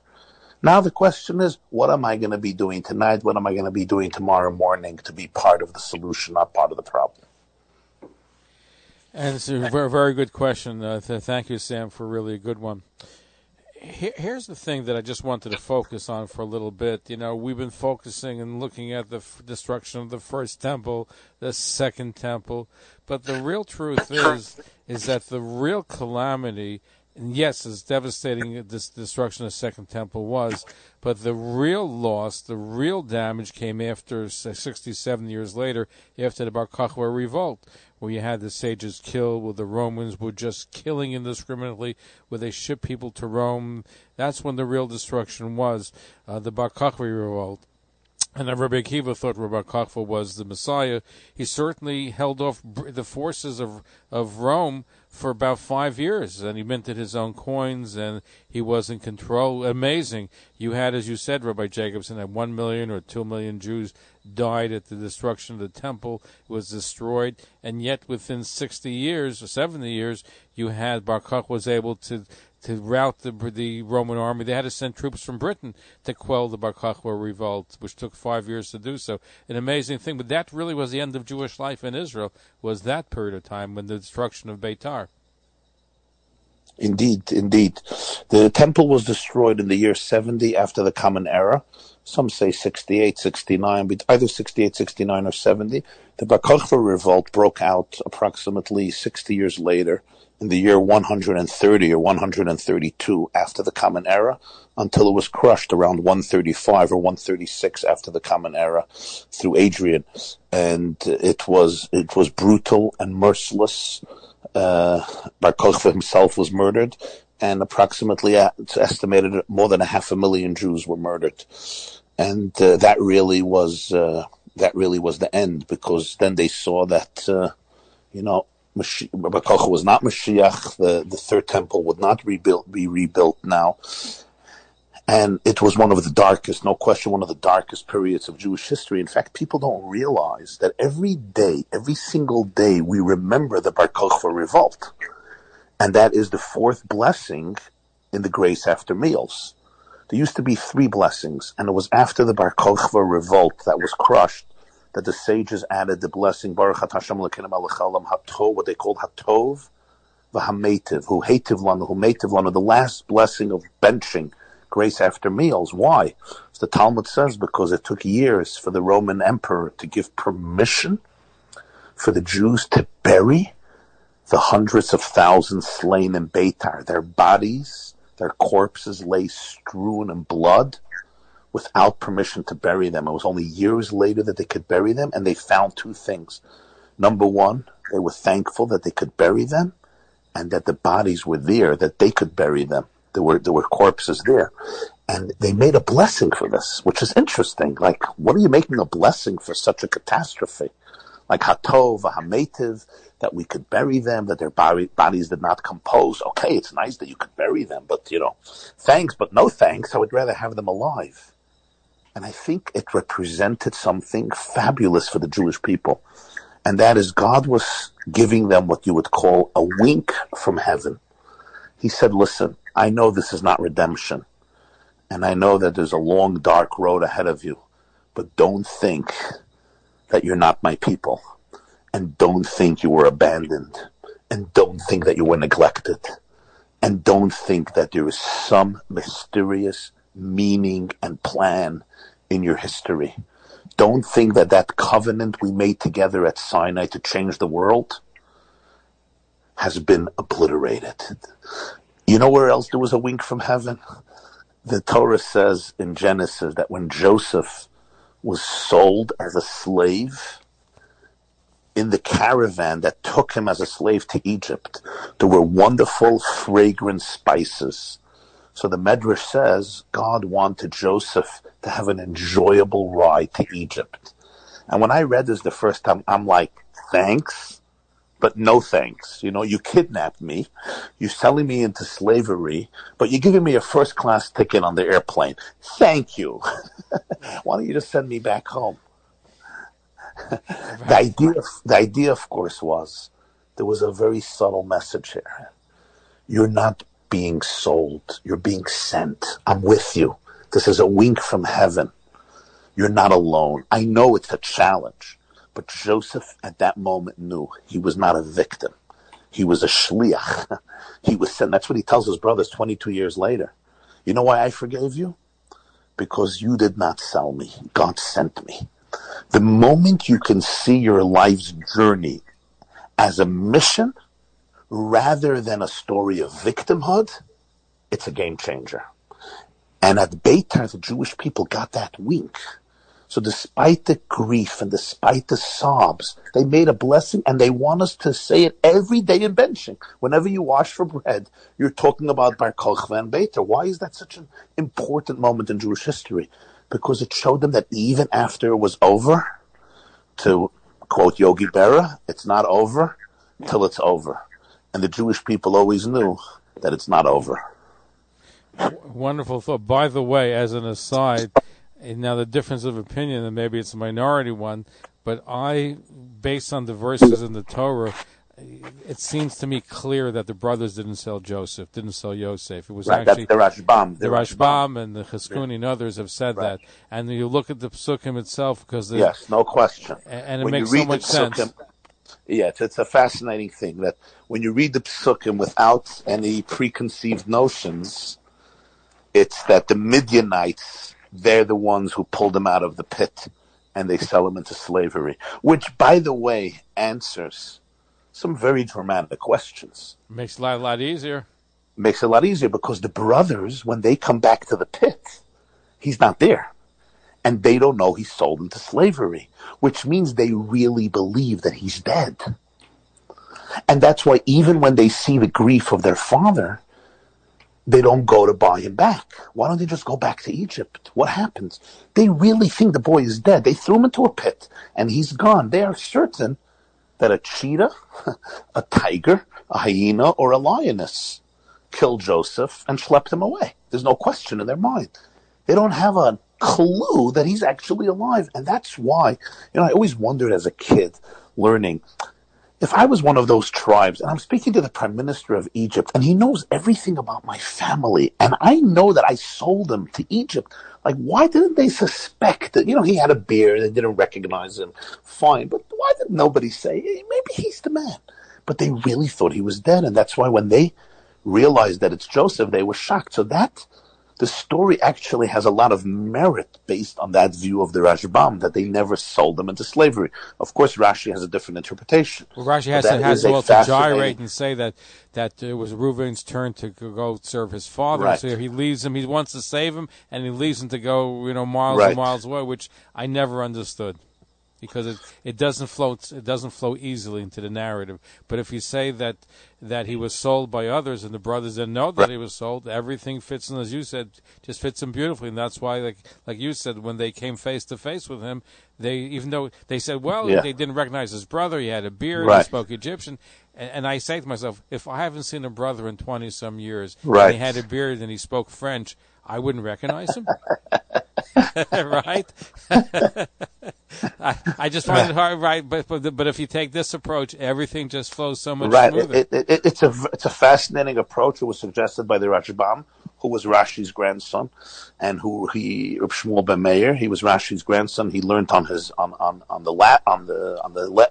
the feet of his grandfather, and he writes that he once heard from his grandfather Rashi that if he would have had time, he could write many new commentaries on Chumash, because every day there are new levels of interpretation.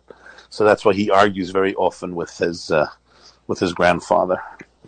Yeah, there's even there's even an interesting interpretation. This is already suggested by a sefer. It was in New York in the 1920s, who said that Joseph suspected. The question is, why didn't Joseph send a telegram or a letter or a messenger or a fax to his or an father? Instagram, right? Yeah, 22 years. Okay, maybe when he was in prison he could not, but you're the prime minister. You could send a messenger to your father and say, Tati, I'm alive. It's a very, very difficult question. So one very interesting answer, certainly many people discuss it, is that Joseph may have suspected, some say Joseph suspected that his father was behind it. That deep down his father may have arranged it, and therefore he could not go back to his father because he felt that Jacob wanted this to happen. And only when Judah told him how his father has been grieving for 22 years, and if he loses Benjamin, he will go down straight into the grave, Joseph realized that he made an error and that Jacob really was completely innocent. It's certainly an interesting perspective, even though, of course, many disagree with it because Rabbi of Yoel Ben Nun has been saying that. Contemporary. But the truth is, the question that I believe he raised was when Joseph was being sold by the Midianites, the Ishmaelim, and the Torah is very confusing who sold them. I think it's done very. Rashi says he was sold many times.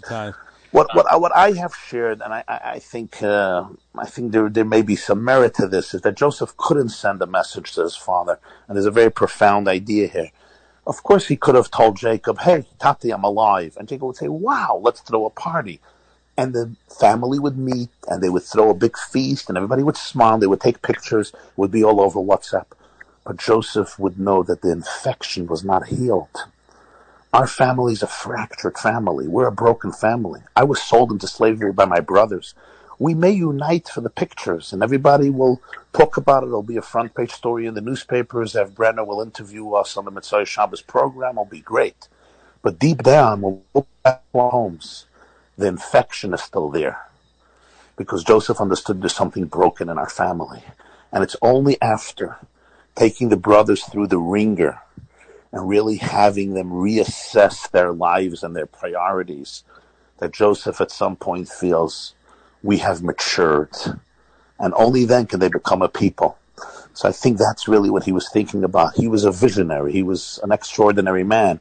And he realized that you can't compromise and create short-term solutions that in the long term will only prove to be detrimental, because the same thing will happen again. And I think it's true throughout our history. Sometimes we create Band-Aids. Oh, there's a problem here? We'll put a Band-Aid, another Band-Aid, another Band-Aid. No. Look at Surfside. I mean, it's very difficult to say this. Look at Miram, look at Surfside, look at Karlin. You can have the most beautiful structure in the world, right near the beach. But if the foundations are weak, don't get so mesmerized by the outer beauty, by the fact that it's one of the most expensive condos in Florida. It's beautiful. It's stunning. The maintenance is incredible. But if the foundations are not powerful, we all have to be afraid. And I think it's true. It's such a tragic. Sometimes we put in so much effort in cosmetics. We want everything to look good. Our communities to look good. Our schools to look good. Our families to look good. The wedding to look good. The shidduch to look good. The kids should look good. Everybody should be dressed to the T. And we sometimes ignore crumbling foundations. Joseph understood that. If you are not going to heal those foundations, if we don't have the courage to ignore cosmetics a little bit and get to a core level of healing, we're in trouble. And I hear what you're saying, and it sounds right. But the only thing that I would like to maybe respectfully disagree, is it didn't really help very much, because at the end of the day, the brothers and Yosef didn't really get along so great. After the Yaakov died, Jacob died, there was tension there, as in the conversation. So they were always suspicious. One that was never really a great family-loving relationship between Joseph and his brother. In fact, one of the commentators says... You're not disagreeing. You have a good point, because we know that the conflict continued in later generations. The first split of the Commonwealth after Solomon died, he was succeeded by his son Rechavam, and the kingdom split. There were two kings. Yerovam came from the tribe of Ephraim, who was a son of Joseph, and Rechavam was the successor of Solomon, who was, of course, from the tribe of Yehuda. And there became a split in the Jewish people, what led to the destruction of the first temple, because the nation was weak. The nation was split into two. You had the southern kingdom and the northern kingdom, and ultimately the 10 tribes of the northern kingdom were exiled by the Assyrians, and they ultimately assimilated, and they have been lost to the Jewish people since then.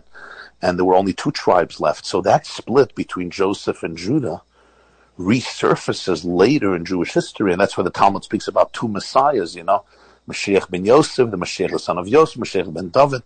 So you're 100% right that the reconciliation at the time was not complete. In fact, there's a Sfas Emes. Sfas Emes was the second Gerer Rebbe. He died in 1905. And he says that the Torah says, V'layachli Yosef l'hisapek. Joseph couldn't contain himself. He couldn't hold back. And he sent everybody out, and he said, I'm Joseph. The Sfas Emes says that it's almost like the Torah is lamenting. He couldn't contain himself anymore. He couldn't hold back his emotions. We wish he did, because the tikkun was not complete yet. We wish he did. That's what he says. He says the Torah is almost like sighing. It's like in Yiddish they say akrechts. The Torah get akrechts. The Torah is sighing. Like, Yosef, why didn't you hold yourself in a little longer until everything would be ripe for complete reconciliation? So there's different levels of reconciliation, 100%.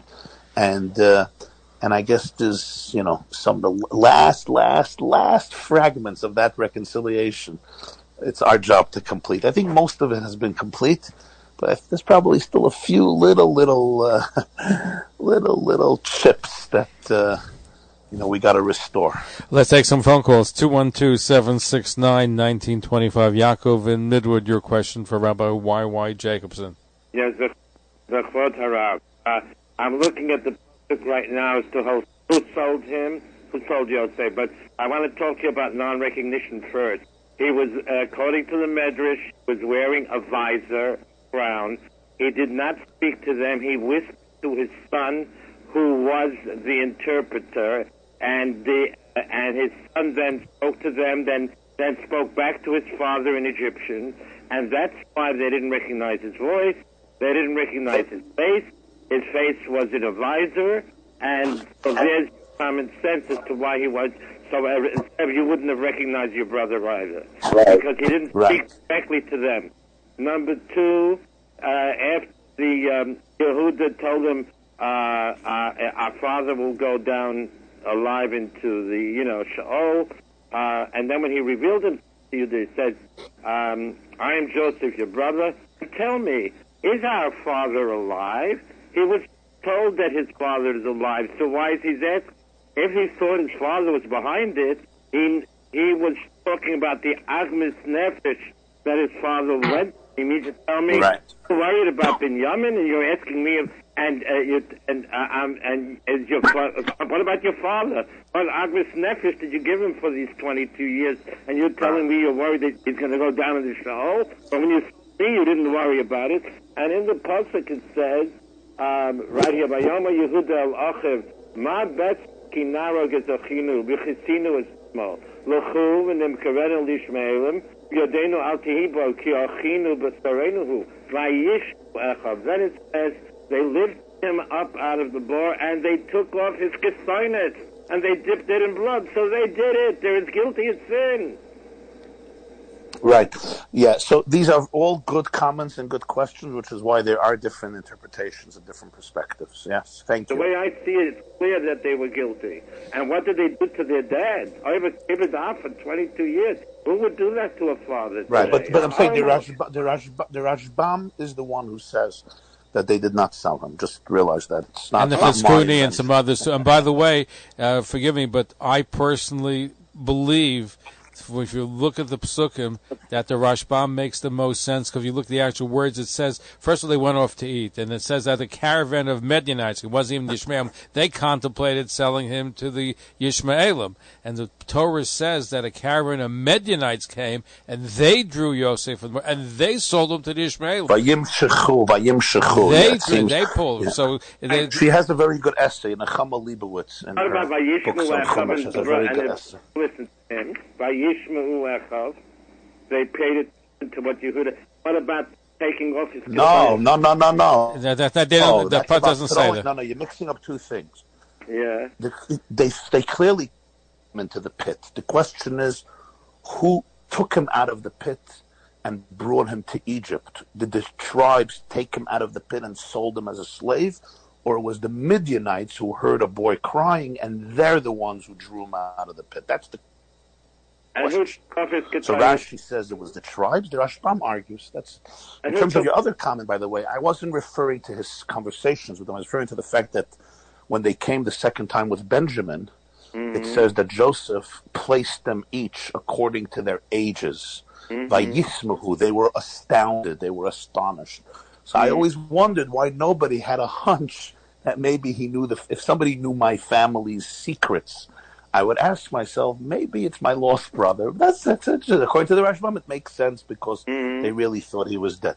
And it's certainly different perspectives, and it's certainly a fascinating and extraordinary conversation. But thank you, Yaakov, for really raising some interesting questions. Obviously, there's Shivan Panim LaTorah, there's 70 facets, and they're probably all right. So they're all right, yeah. But he did wear. It does say in the Medrash that his face was covered. He was wearing a visor. So, right. But that's a matter. I'm not sure. And the point is, the Torah says Yehuda whispered into his ear, so they're close to him. And you can tell. Yes, if you're wearing a mask like during COVID, maybe it's hard to tell. But generally speaking, if you're looking somebody in the face and you're having conversation with them, you would be able. To them, he talked to his son. He whispered to his son, and his son. But how did that's the difference of opinion. If he whispered to the interpreter, if he whispered in here, because even though he didn't speak the language, but he figured he felt that according to the Medrash, according to the comment, he thought that the interpreters were saying things wrong, so therefore he wanted to speak directly to Yosef, right? Mm-hmm. So that's why he whispered directly into his ear in Parshas Vayigash. But you raised some very good questions, and I appreciate you sharing that with us.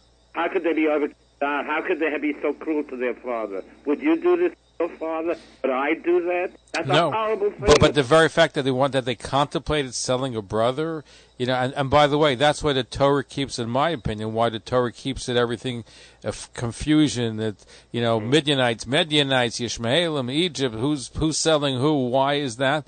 The Torah purposely wants to shroud it in a mystery, because even if they didn't sell him directly, they were still responsible for what happened. Very painful episode, but it's also painful for us how we view them, because it's not the way to speak and behave normally. It's not a way to behave, and by the way, and that's why it's very appropriate for Tisha B'Av, where you read about the 10 Asura Harugei Malchus, the 10 sages that were killed, and it all revolves around the selling of Joseph by the brothers, where the emperor says there's never been a collection of sages such as you, and therefore he executes them for the selling of Joseph, even though it's the time frame is some of them were at the time of Bar Kokhba revolt, some of them at the time of the temple. But I think it's just teaching us a lesson that when we have hatred for one another, it leads to all kinds of problems that takes generations to cure. They may have been Gogulim. They may have been the brothers themselves. Okay. There are many ways. Rabbi Yeshaya Horowitz, the great rabbi of Frankfurt, Prague, and Jerusalem, in his book Shnei Luchas Habris, says they were reincarnations of the 10 tribes. The interesting question is Rabbi Akiva, because there were only 9 brothers who sold Joseph, and yet 10 sages who were murdered. But it was only 9, and he says something incredibly powerful. Reuben didn't want to sell it. No, but you're talking about Binyamin wasn't there. Binyamin wasn't there, and Yosef, of course, was the victim. So you only had 9 brothers involved in the sale. Right. Right?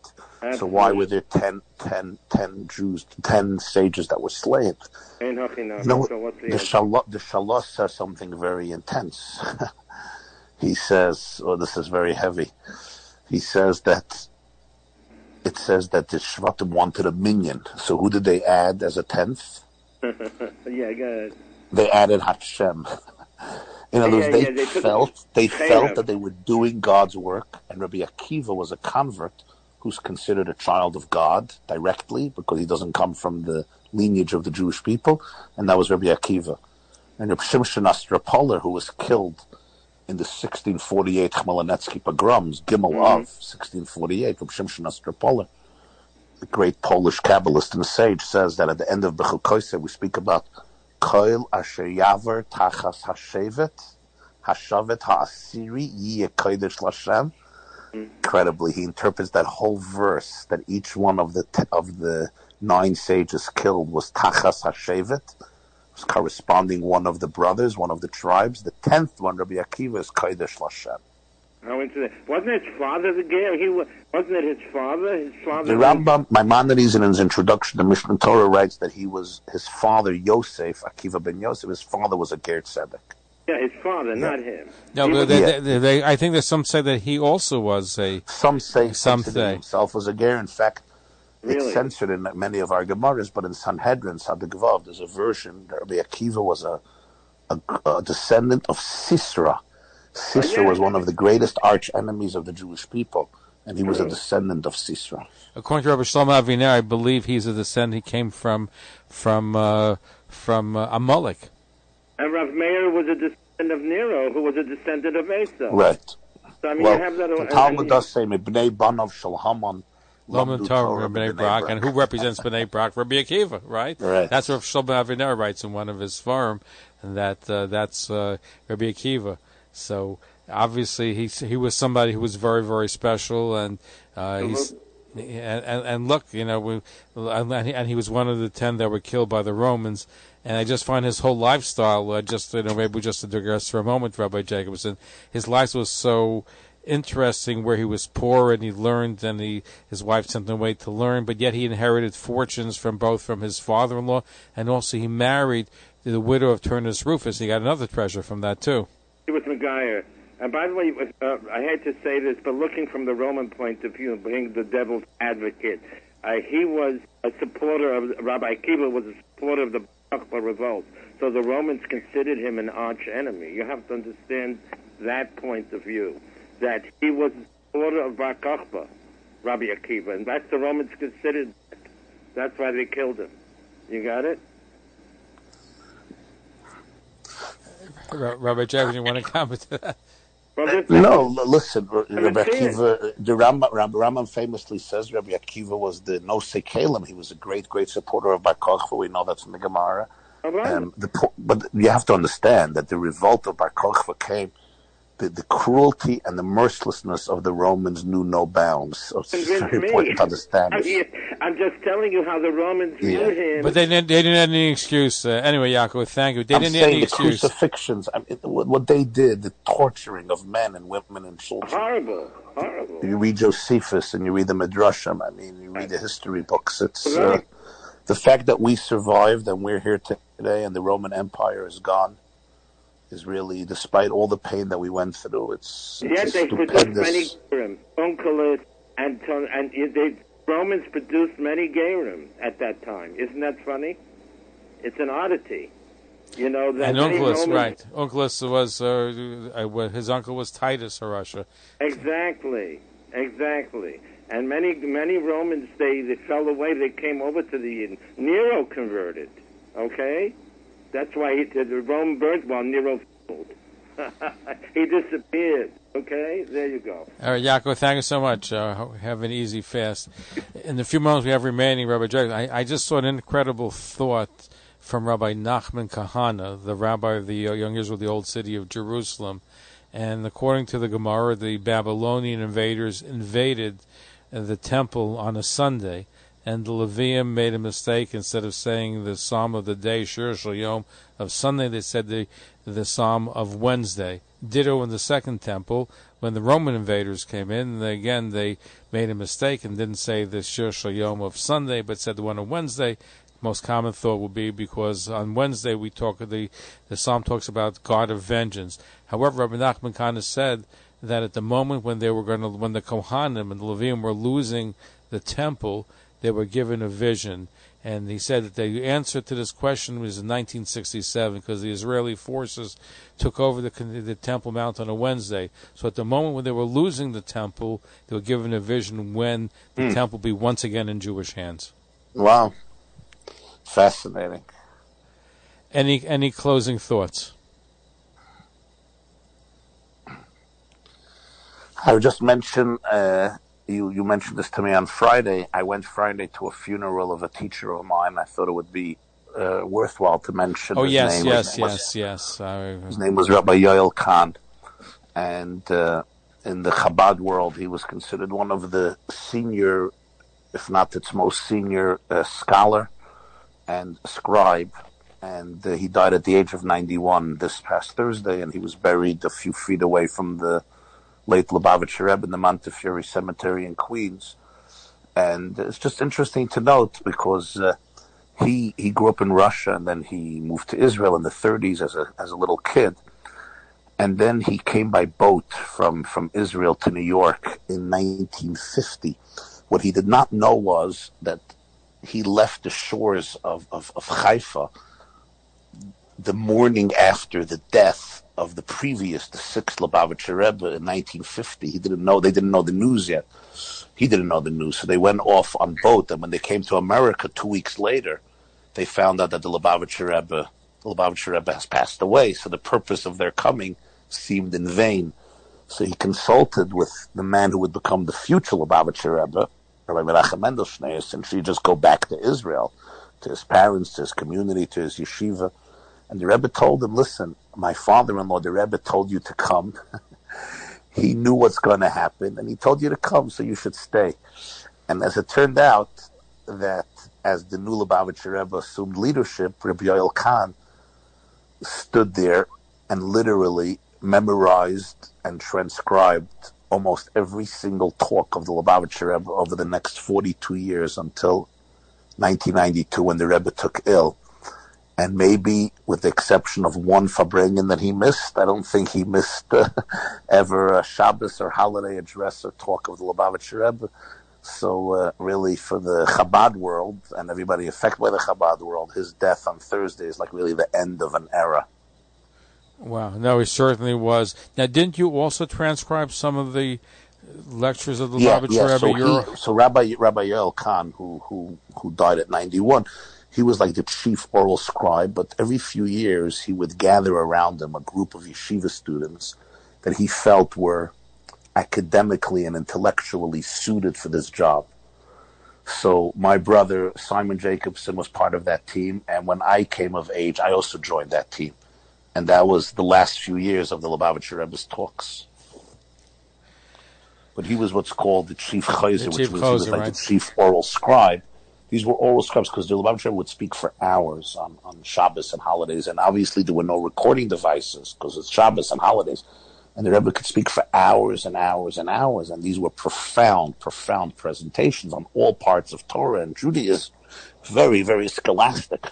So he really was a brilliant man, and the team had this responsibility and privilege of memorizing everything and transcribing everything, and from this you have the 100 or 200 volumes of the Lubavitcher Rebbe's teachings.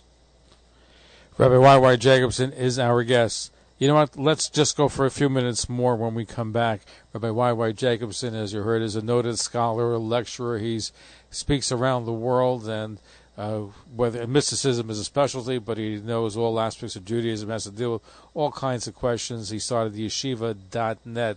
When we come back, we'll try to take a couple more of your phone calls. And now your host. Keep it locked right here. Talkline Radio and TV with Zev Brenner is just phenomenal. Everybody concerned about the Jewish community should listen and watch. He has the best guests. He asks the most interesting questions. He's always so well prepared. It's talk radio and television from a Jewish point of view at its very best. To advertise on the Talkline Network and Talkline's email and social media blasts reaching over 70,000 people, please call 212-769-1925, extension 100. That's 212-769-1925, extension 100. Or email info@talklinenetwork.com. You're listening to Talkline with Zev Brenner, America's premier Jewish broadcast on the air since 1981. You're listening to Talkline with Zev Brenner, America's premier Jewish broadcast on the air since 1981. Our final stretch, Rabbi Y.Y. Jacobson is our guest. We're looking at Tisha B'Av and what we should be commemorating and some of the things that we should really be thinking about on this a very, very sad day on the Jewish calendar, which, as we said at the beginning, it has all elements of positivity. It's going to be called a holiday. But right now we have to live, I guess, with the fact that it's a mourning day, a very, very sad day on the Jewish calendar. Maybe, Rabbi Jacobson, you get lots of different questions from different people. What's some of the common questions you've gotten regarding Tisha B'Av? I was once speaking to a group of teenagers. It was during the 9 days. You can hear me? Hello? Yes, I can. Go ahead. Yes. Uh-huh. And they were very perturbed by the fact that they couldn't eat meat. You know, they wanted to eat meat. They wanted to have some rib steak. And this was an Orthodox Jewish camp. And they couldn't eat meat. They were very upset. And, you know, one of the boys, smart kid, he's like, I don't understand. This thing happened 1,900 years ago. And, yes, it's sad and it's tragic. But why in the world, in the 21st century, I want to eat a piece of steak? I want to drink a cup of wine. Why do I have to suffer? What's the logic here? It just makes me miserable. It makes me feel like I don't like this whole religion. This is what he's sharing. And it was certainly an interesting question to ponder because, you know, for all of us who grew up in camp, we always knew the 9 days were always difficult days, right? We didn't go swimming, and there were no trips, and they had to invent all these types of entertainments, and of course the music stopped playing in camp. It was just an element of a somber, solemn element. And as kids, you know, you go away this summer, you want to have fun. It's like, why do we have to bear the burdens? Like, not enough Jewish suffering. I think purposely the 9 days and the 3 weeks are in the summertime. It's not any other time. I think it's made because summertime people are more into frivolous activities and going away. So maybe it's to bring a somber note during this time period.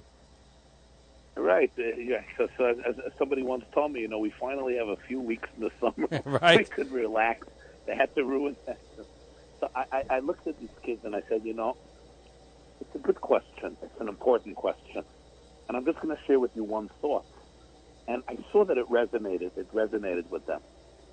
And I said, listen, I just want you to understand what we're doing right now. We live almost 2,000 years later, literally. What happened over the last 2,000 years? What happened? Everything changed. I mean, the changes in terms of civilization on our planet in the last 2,000 years were incredible. I mean, the changes in the last 100 years are mind-boggling. Never mind the last 500 years, 1,000 years, 2,000 years. You know, America is a few hundred years old. French Revolution, a few hundred years. And you're dealing here with a people that's thousands of years old. And I said, listen, we could ignore what happened, and we can eat meat, and we can drink wine, and we can take haircuts, and we can enjoy water sports and so forth. But I want you to know the gift you would be giving up. The gift that you would be giving up is a link to a story that began 4,000 years ago, and it's still going strong. You know, you could look at yourself as an isolated young man or woman growing up in the United States of America, trying to create a life for yourself.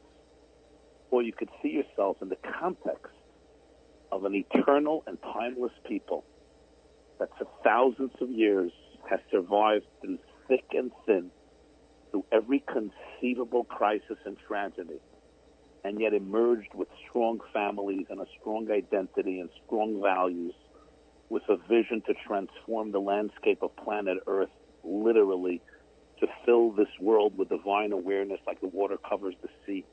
A nation that in every generation attracted the hate and the venom of the most evil and heinous dictators, tyrants, despots, cruel monarchs and governors, as it still attracts the venom of those people, whether in Iran or Syria or Afghanistan or Pakistan, etc., Gaza. It tells you about the power of this people, the sacredness of the people, the holiness of the people. A people that literally in every generation stood at the forefront of the moral voice, the moral conversation, leading and inspiring the moral conversation of mankind. And I said, I look at this custom not to eat meat as basically a statement. We're not living in a vacuum. We are continuing a story. The Jews who were murdered 2,000 years ago are living in us. They're living in our shuls, in our study halls, in our homes, in our minds, in our texts, in our conversations.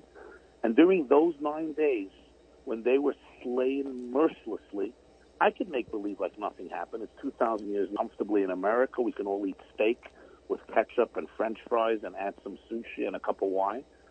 But I say, you know what?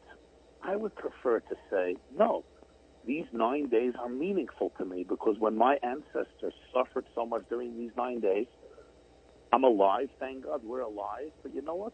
I won't touch that piece of steak just to pay tribute to all those Jews and say that I will continue their story. And I said, I think that powerful connection, it's worth to maintain it, even if I have to sacrifice a rib steak for supper. Now, you know what? And what did they say? They were like, their applause. They gave me such an applause, and I realized, Herman Wouk. You remember Herman Wouk, the late... Sure, the great writer. Yeah, right. So Herman Wouk in the 1950s once tells Lubavitcher Rebbe, of blessed memory, to Lubavitcher Rebbe, I'm listening to your vision for American Jews. Do you think you're dreaming? Do you think you can tell American Jews to do anything? This is the 1950s. And the Rebbe tells them, Mr. Wouk, he says, American youth, you can't tell them to do anything. You can explain to them to do everything. And I realized that when we speak to the souls of our children, they get it. I could have told them, you're just a bunch of spoiled brats. This is the law in Shulchan Aruch, and just listen to your elders and stop asking stupid, bratty, narcissistic questions. And then they would have said, okay, another one, another rabbi who doesn't understand us. But when I spoke to their souls, to their idealism, they were in. They got it. It was very moving for me to see that. Tell me, in the few moments we have remaining, I know that we carry the Siyum every day from the National Committee for the Friends of Jewish Education, but from what I understand, Lubavitch is not big in having meat Siyum, where you have here a Siyum and eat meat. Because you can do it. You can do it every day. I mean, you can have the Siyum and have meat every day. So there's a way of getting around it. I live here in Monsey, and I have two neighbors, and they made a Siyum on different nights, and they had huge parties with meat and wine. It happens to be that the custom of the fifth Chabad Rebbe, whose name was Rabbi Shalom Ber Shneus, and the Rebbe Rashab, he died in 1920, he had a custom of making a Siyum every night, but he still would not eat meat and wine. This was his stringency that became part of Chabad tradition. But that's just a particular stringency. Halachically, you're allowed to eat meat. And that's what they do in many camps and in many communities. Right. So maybe the solution the point is that you're teaching them a lesson. That's what you're trying to teach them. I would say them a lesson. That's number one. And number two, it's the idea that even when they're eating meat with a Siyum, they're eating meat because, in a way, that Siyum, the fact that they finished a tractate of Gemara, is really the defeat of the destruction. It's the defeat of Rome. It's the defeat of Babylonia. The fact that Jews are learning Gemara today. What are the chances, right? An Aramaic text composed 1,700 years ago. The syntax, the structure, the grammar, the language, the style, completely alien to the sensibilities and to the flavors and to the laws of literature and the styles of literature of the 21st century. And yet thousands and thousands and hundreds of thousands of Jews pick up the text and they discuss it and they learn it and they argue and they ask and they answer and they finish it and they make a siyum. That itself represents Netzach Yisrael, the eternity of Israel, and the defeat of those forces that undermined and destroyed the Beis HaMikdash. You know, the Talmud says in Gittin that Rabbi Yochanan ben Zakkai, who was the leading sage of the time, he met Vespasian, and Vespasian was impressed by him, and he asked him what he would like as a favor. And Rabbi Yochanan asked him three things: a doctor for Reb Tzadok, and to spear the dynasty of Reb Gamliel, and also to spear the city of Yavna, where there was the yeshiva, the Sanhedrin, the yeshiva. And people were critical of him. Rabbi Akiva, Rabbi Yosef, they said, you should have asked him for the temple. Rabbi Yochanan ben Zakkai thought that would be ineffective, so he just asked him for Yavna. But one of the fascinating things is that through that, really, Rome signed its own death certificate. Vespasian didn't realize that by giving Rabbi Yochanan ben Zakkai permission to keep the Torah alive in Yavna, he was guaranteeing the timeless eternity of the Jewish people. So this very same man who burned Jerusalem, Vespasian and his son Titus, who did everything we're mourning today, came from Vespasian and Titus. He was the same man who also ultimately wrote the death sentence of the Roman Empire and the certificate of survival for the Jewish people. Except they reneged on it. They reneged on it because they tried to eradicate the study of Torah by 60 years later. That's supposed to led to the Bar Kokhba revolt, where they revolted against the excesses of the Roman barbarism, but also stopping. So they went back on it. Exactly. That the Talmud says the Sanhedrin had to move into 10 different locations, go into exile, and ultimately it was dissolved. But obviously the learning was not. And the fact is, that it's really incredible. It's incredible. Rabbi Akiva was murdered. Rabbi Shimon ben Gamliel was murdered. Literally, Rabbi Yishmael Kohen Gadol was murdered. Rabbi Hanina ben Chadian was murdered. Rabbi Yehuda ben Baba, the 10. And yet we learn their teachings. Rabbi Akiva's ideas are on the lips of every Jewish child. It means he's still alive. He's still alive. Rabbi Roger, we're out of time, so we appreciate your really being with, giving us some great insight into Tisha B'Av. People can go to the yeshiva.net. Thank you. My honor and privilege. My honor and privilege. And may we spoke about the seeds of redemption. So the birth of Mashiach on Tisha B'Av. So after so many years, may we experience that birth in a very real and vivid way, personally and cosmically. Amen, amen. Rabbi Y.Y. Jackson, noted R-rated scholar, and you can catch him at yeshiva.net. Follow us on Facebook, Twitter, and Instagram.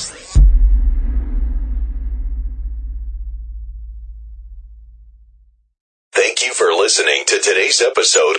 Thanks for listening. For continuous Jewish programs, TalkLineNetwork.com, or our 24-hour-a-day listen line at 641-741-0389. For past shows, you can find us on iTunes, Spotify, Amazon, YouTube, Instagram, and all major podcast platforms, or jewishpodcast.org. Thanks for listening to the TalkLineNetwork.com. Talkline Network Radio, America's longest-running Jewish broadcast network, the voice of the Jewish community.